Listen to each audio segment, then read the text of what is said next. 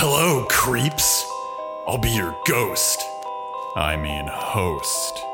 As we delve the crypts of spooky movies and even spookier theory. Welcome to Horror Vanguard.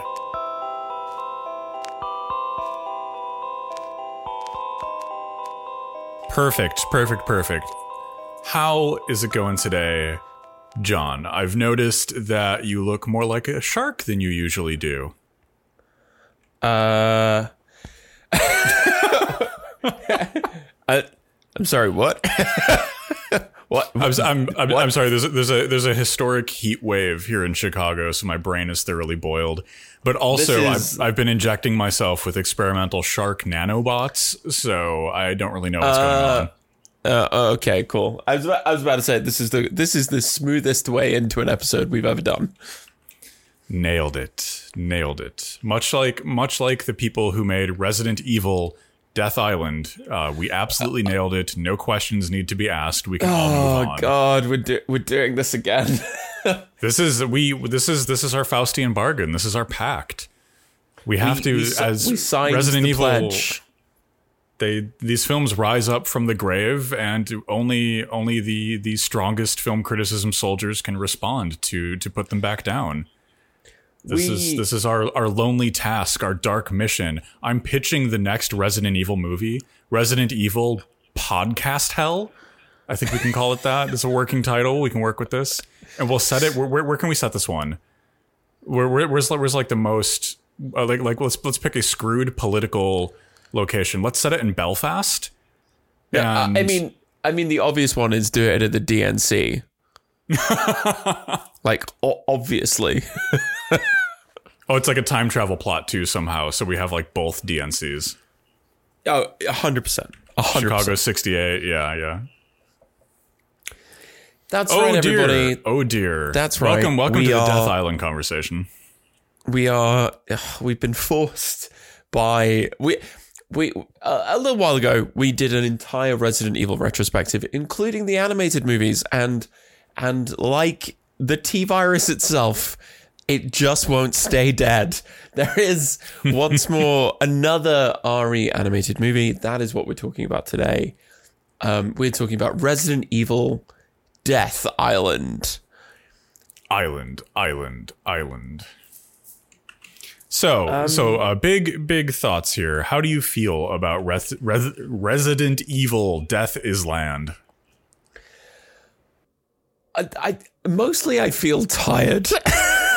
I feel very, very tired.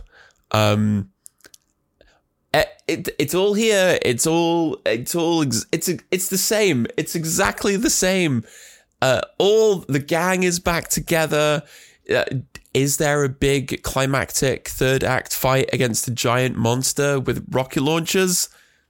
Obviously there is.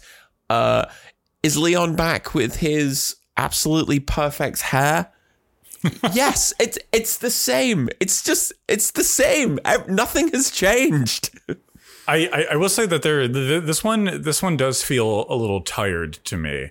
Leon's hair is less perfect. He's got a shorter haircut. He doesn't have the like dated emo swoop that we know and love. The big villain fight at the end, like, it's Resident Evil, we're grading on a curve already, and the fight feels a little convenient. And our villain, like, he's the most like lethargically motivated Resident Evil villain. Where's the glint in your eye? Where's the hunger for a world turned into a giant arachnid or something strange, like all great Resident Evil villains have? Yeah, bring back my boy Wesker with his head that has no curves and his PS2 cutscene hair. Bring back Wesker. See, what Wesker would have been a dramatic. Wesker would have never. If Wesker would have merged with a shark, rather, it would have looked so much better. It would have been so. And God, we'll get onto the villain in this because honestly, this is the first of the animated films which has properly annoyed me.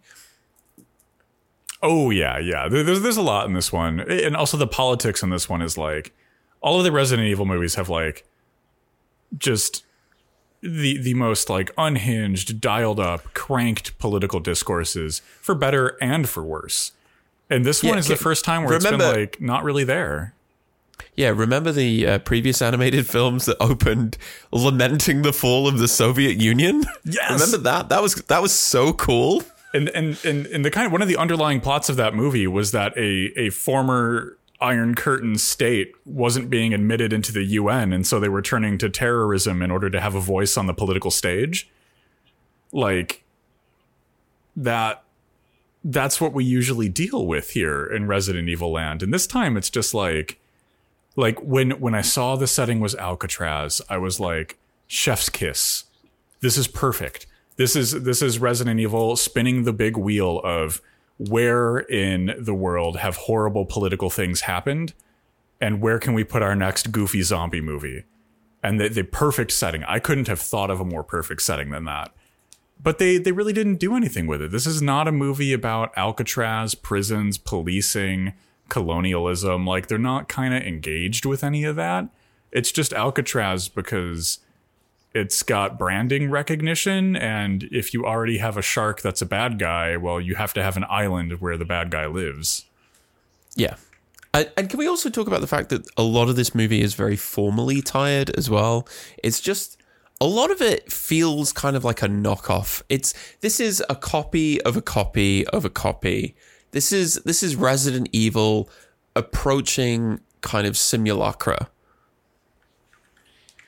Yeah, I almost like this is the first time where I'm like, oh, they're starting to run out of ideas. This one, like, I'm sure there's also behind the scenes stuff because this one feels really rushed, really kind of half assembled. I mean, I did sort of roll my eyes in the opening 10 minutes when it was just literally shot for shot ripping off the Matrix freeway car chase sequence. Yes. Which is, for the record, one of the coolest fucking action sequences in contemporary cinema, hands down. It's maybe one of my favorite car chases ever. And this one, I saw it and I was like, oh, so we're done with trying to do anything original with these characters, right? And even in that too, I would be all here for like, what if the Matrix, but also Resident Evil? Because that sounds like the kind of like fevered madness, the lead-laced wine that we drink by the gallon when we discuss these films. But this one, it's just like, it's just not there. It's just missing. This is just like a tired heterosexual Matrix is what we get for those elements that appear in this film. The ending also has like, I can't even call it an homage. It's just like a blatant, I don't know, I don't want to even say ripoff. It's just like a tired reuse of a sequence from the first Jurassic Park movie. Yeah, do you remember that thing? Do you remember the thing? Look, we're doing the thing, but with Resident Evil now. Yeah. Do you remember how a T-Rex, its visual acuity is based on movement, and so you can trick it with a road flare? Do you know that also works with a man who is also a shark, who is also the size of a warehouse? Like, you're kind of missing something here. This feels very tired. It feels very tired. It also feels quite cheap. Like normally I wouldn't pick up on this, but so much of the animations are kind of reused and recycled. Yes, yeah, there is a lot of like, especially I noticed this the most whenever we have like a background SWAT team guy. Yeah, like, yeah. All of those Control C, Control V. and with that too, like I'm not against like using assets you've already. I love the FromSoft games, and all those games are we made a bunch of cool assets, and how much can we do with them? And I'm very okay with that typically, but here it's like this almost feels like one of those movies where you take the like character models out of like Resident Evil 4 and then you make your own little movie with them. Like that's kind of what this feels like, but it lacks that low budget charm. Yeah, it's like a really, really boring Resident Evil machinima. like that's what this is. There are multiple sequences when characters are running away from something, and I was sort of like, oh, it's a they've done like a really kind of cheap green screen composite in that shot, and then went, oh wait, no, this is animated. It just looks awful. It looks goofy, and like, so there's a lot of like another like formal thing about this Resident Evil movie that really holds it back is there's like just too much going on. Like we've got all of the stuff with Dylan, who is our main villain, who we'll unpack in a second. And that doesn't like that is like there's like an A plot, B plot struggle here, and the movie doesn't know which one is actually the story of the film. Because we have like what could be a really fun concept where it's like Chris Redfield, Leon S. Kennedy, Jill Valentine, Claire Redfield, Rebecca Chambers, Hunnigan. We've got like all of the Resident Evil meme all-stars have showed up today. Besides Wesker, because he had a contract conflict. He was elsewhere filming a perfume commercial and could not make it. God bless you, Wesker. Yeah, Wesker's above this stuff now. Wesker is like doing art house. He's doing like art house stage productions. Yeah, he's signed an exclusive with A24. Oh, he's going to star in a movie where his father is like a bullfrog and they have to work together to overcome the closing of a local grocery store chain. I think, and it's also a horror movie. And the way that you save the grocery store is he gets into like bioengineering and creates like a prototype of the T virus. But yes, we have that movie. That movie would make $350 billion. It would be the only movie playing in theaters for the next 5 decades. I can guarantee that at the least. But so we have kind of like this. Should we talk about a villain? Well, I just kind of wanted to touch on that. This is like, I think there's like two more formalism points that like they're doing like an obvious Fast and the Furious thing here. It's like, oh, it's Resident Evil, it's family. We fight zombies and zombie terrorists. That's what we do here in the Resident Evil family. But it kind of doesn't stick.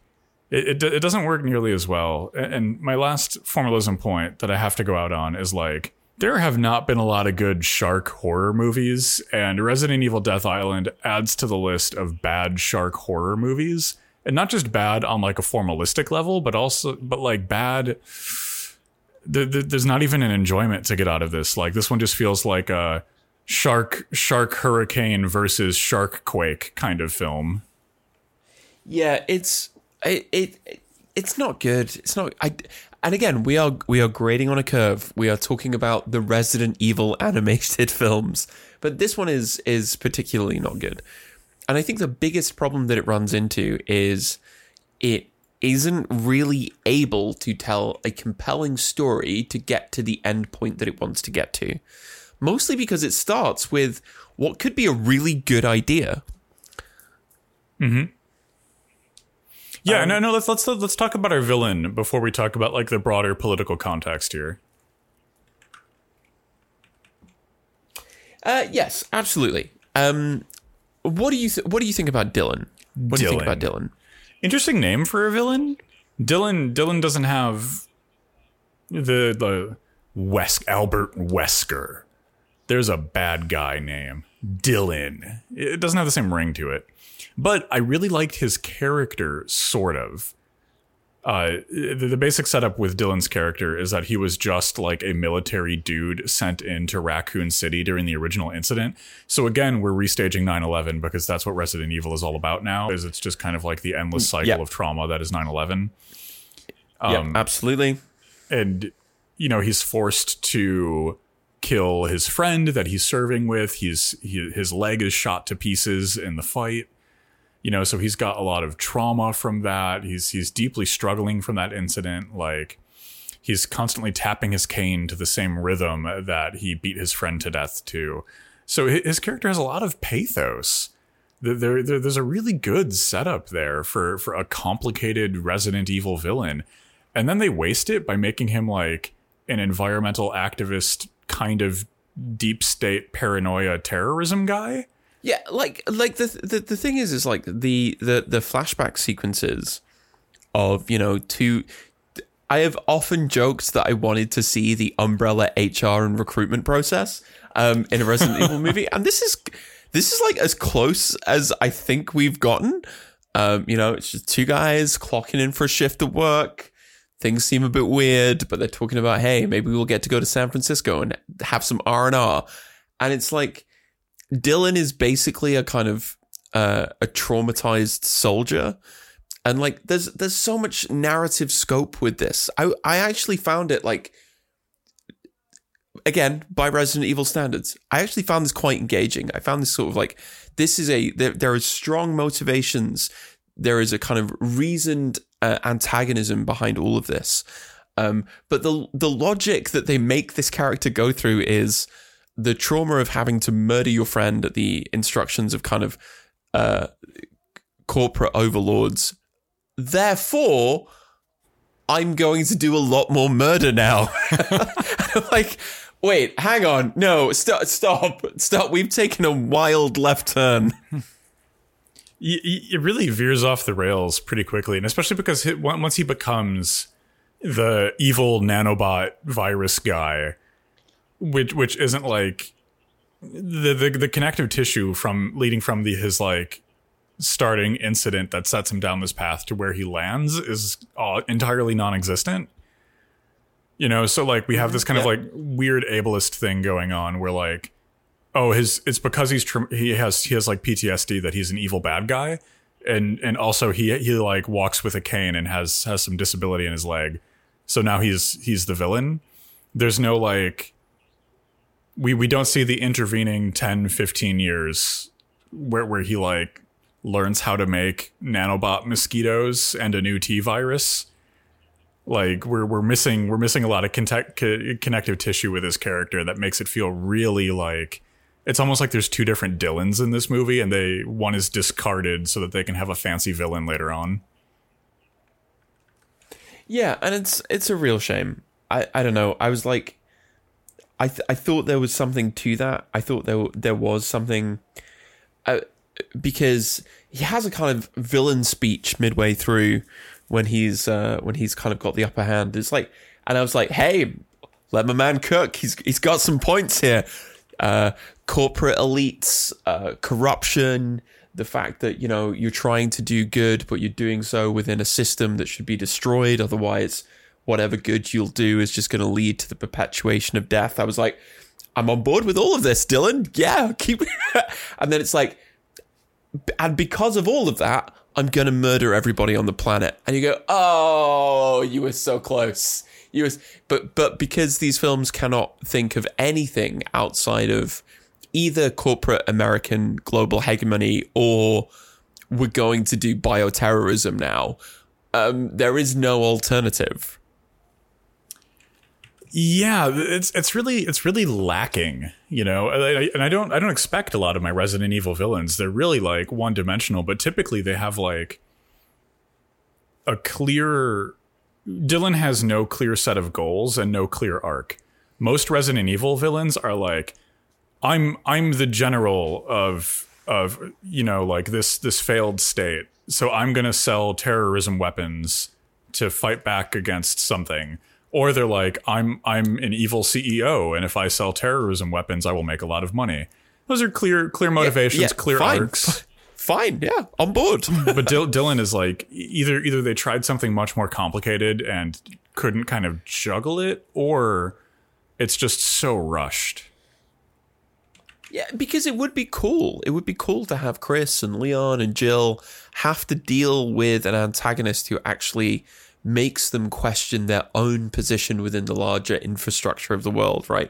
The fact that they all do work for basically private military contractors at this point, and their job is to go around and shoot people in the head until they stop being a threat to the profits of gigantic corporations. Like, that would be an interesting, like, that's an interesting narrative thread to follow. But because the film has no way of like coping with that, they basically kind of like snap Dylan's character in half to try and bend it into the shape of like, well, we've got a 3-act structure to fill, so we've got to get to the big rocket launcher sequence at the end. And just to touch on that one really quickly, like, again, like we keep saying this, this is the title of the episode. It's Resident Evil Death Island Review, open parentheses, it's Resident Evil. What do we expect? Close parentheses. Yeah. But like every Resident Evil game, right? You know, like the end of Resident Evil 4 is like you have your big fight with the boss, and then someone is like, oh, you need this special rocket launcher that's full of magic bullets, or magic rockets rather, like have fun. You know, and so like I expect that, but in this one it's like beneath Alcatraz is a subterranean military base that's full of experimental laser guns. And like, they're just kind of constantly available. It's like you just have to reach into a box that is always next to you, and that box is always full of the coolest guns. And it's kind of like that undermines the, because like, you know, like one of the previous animated Resident Evil movies deals with Leon having PTSD. Like one of the previous Resident Evil movies deals with our characters struggling to work through the horrible shit that they see and do in the world. Here's a villain that's one of them. Leon renounces his American citizenship at one point. Yes.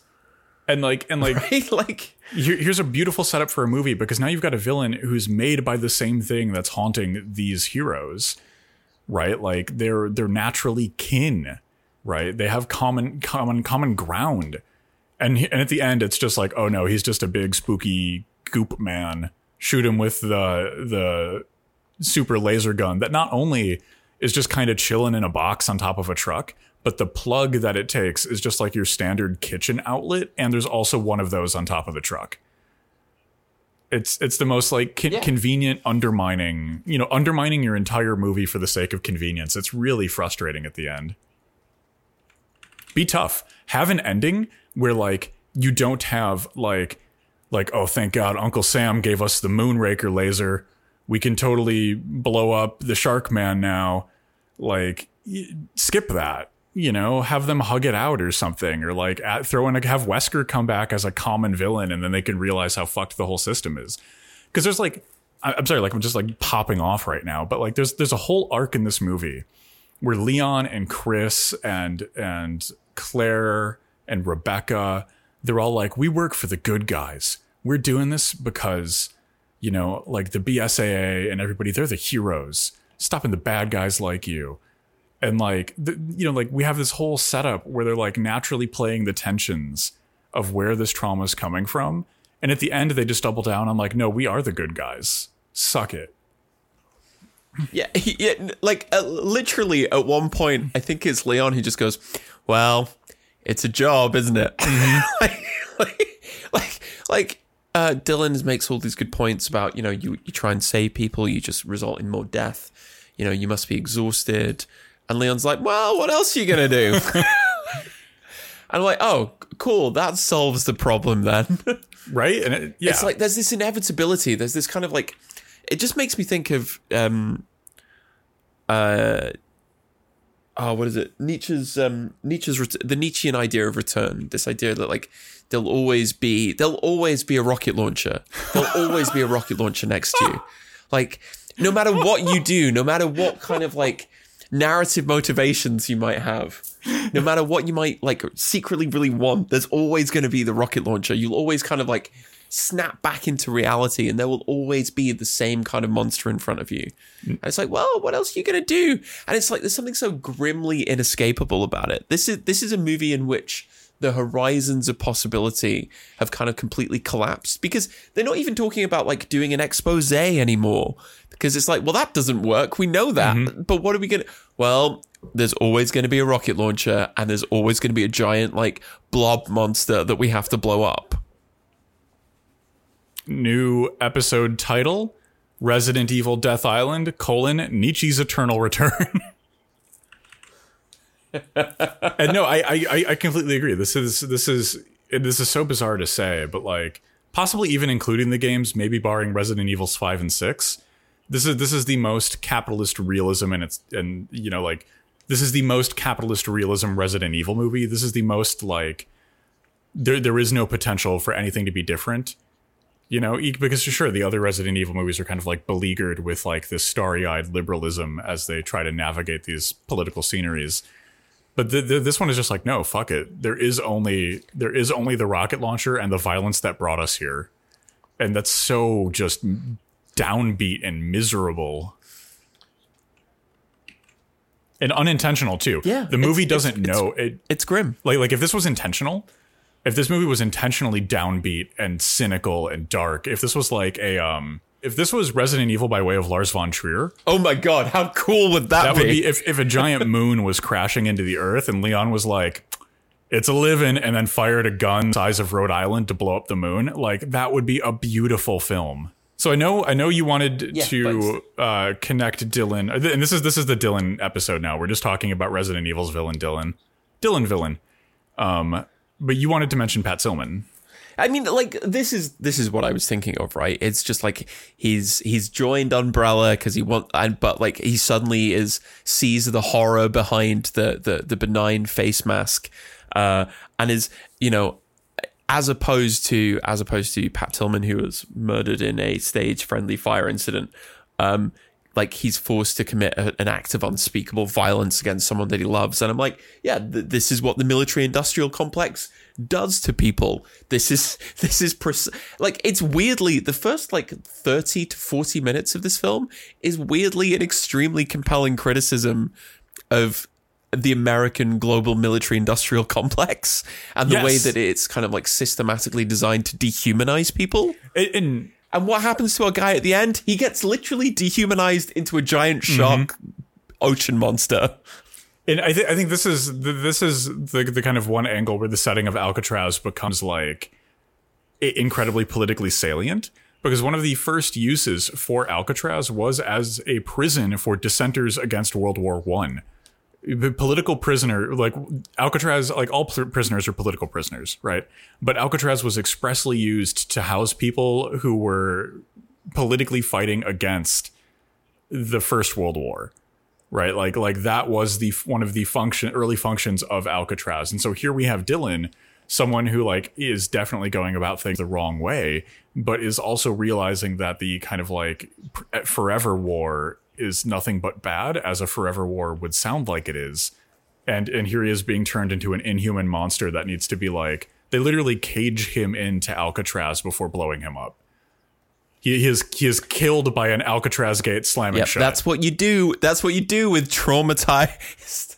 That's what you do with, like, traumatized soldiers. And, like, all of that stuff, like, this is so close to the juicy, maddening political discourse that Resident Evil offers.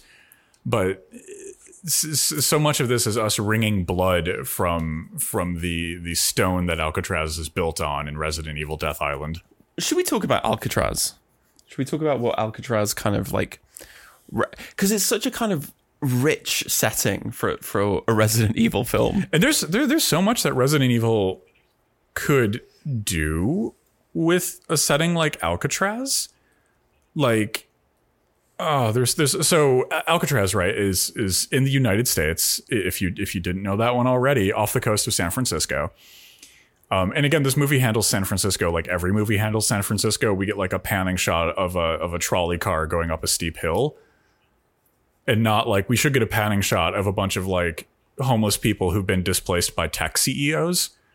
Like, that's what it looks like today. That's like we're doing this kind of retro nostalgia. Downtown San Francisco is just people who've been unhoused because of the expansion of Umbrella Corporation. Oh my, call us Resident Evil. Big Resident Evil, big pharma, Umbrella, get us on the phone. We can make better movies for you. Yeah, Capcom, you have our number. We have the fevered, T-virus infected political takes you need to make your basic plot structures. But so like Alcatraz, right, like, is a site of, like, deep and complex colonial violence. You know, in 1964, a group of indigenous American students from the United Indians of All Tribes organization occupied Alcatraz, and they occupied Alcatraz for a really long time. None of that is present in this film, right? Like, the colonialism aspect of Alcatraz is entirely missing. And by and large, so is Alcatraz's history as a prison. You know, like, besides, like, Leon, like, Comrade Leon S. Kennedy does have some one-line bangers where he says stuff like prison tours suck, I think is, like, his final line in the movie or something, which that's true. They do. Yeah, I mean, Leon's my favorite thing in this film. Leon's my favorite thing. They just need to let Leon have his perfect hair again. He doesn't need to have the, like, every boy undercut, right? Leon can have the emo swoop and still be expected to wield 3 separate shotguns at once. We all know that Leon only listens to My Chemical Romance's The Black Parade on repeat. That is the only song he has ever heard. Just embrace it. Just embrace his truth. Of all of the characters in the Resident Evil world, Leon is the one who is a Horror Vanguard Patreon subscriber. That's 100% that would also true. be very accurate, yes. Also, a minor point here, but Chris Redfield did not lift anything heavy in this movie. He did not also punch a boulder until the boulder fell away and broke. No, didn't punch anything huge. Didn't punch anything to break it. Didn't lift anything really heavy. What is the point of having a character that is basically a G.I. Joe head on a refrigerator unless you allow him to punch something really heavy? And you know, like I don't want fan service. Give me something really deep. Let him. You know what would be a really heavy thing for him to punch away? Dylan's PTSD. Give me legally licensed, certified, and trained mental health counselor Chris Redfield. Lifting the most difficult things of all, our struggling mental health. Oh, yeah, cut and print it there. What a way to end. Yes. So as that's how you make a better movie. Is there anything that we want to talk about while exiting the Resident Evil Death Island, the continuing Resident Evil retrospective until they release the next one, which I'm sure is in the works. Maybe it's even a live action thing over on Netflix. Maybe we've even missed one. Let us know if we've missed something Resident Evil that's not a video game. Because we've missed all of those until Agab calls us back. Agab, why don't you answer my phone calls about Resident Evil anymore? I only leave 10 of them a day. Why don't you respond? Okay, cool. Yeah, well, this was fun. There we go. Goodbye, everyone. Once again, This is the... Why do we keep doing this to ourselves? So this is, everyone, I just want you to know that this was a clever and well-crafted bit. Much like Resident Evil Death Island, your co-ghosts are currently running out of steam, falling apart, and very, very, very hastily trying to tape the end of this thing together. Also, we're on patreon.com/horrorvanguard. Done.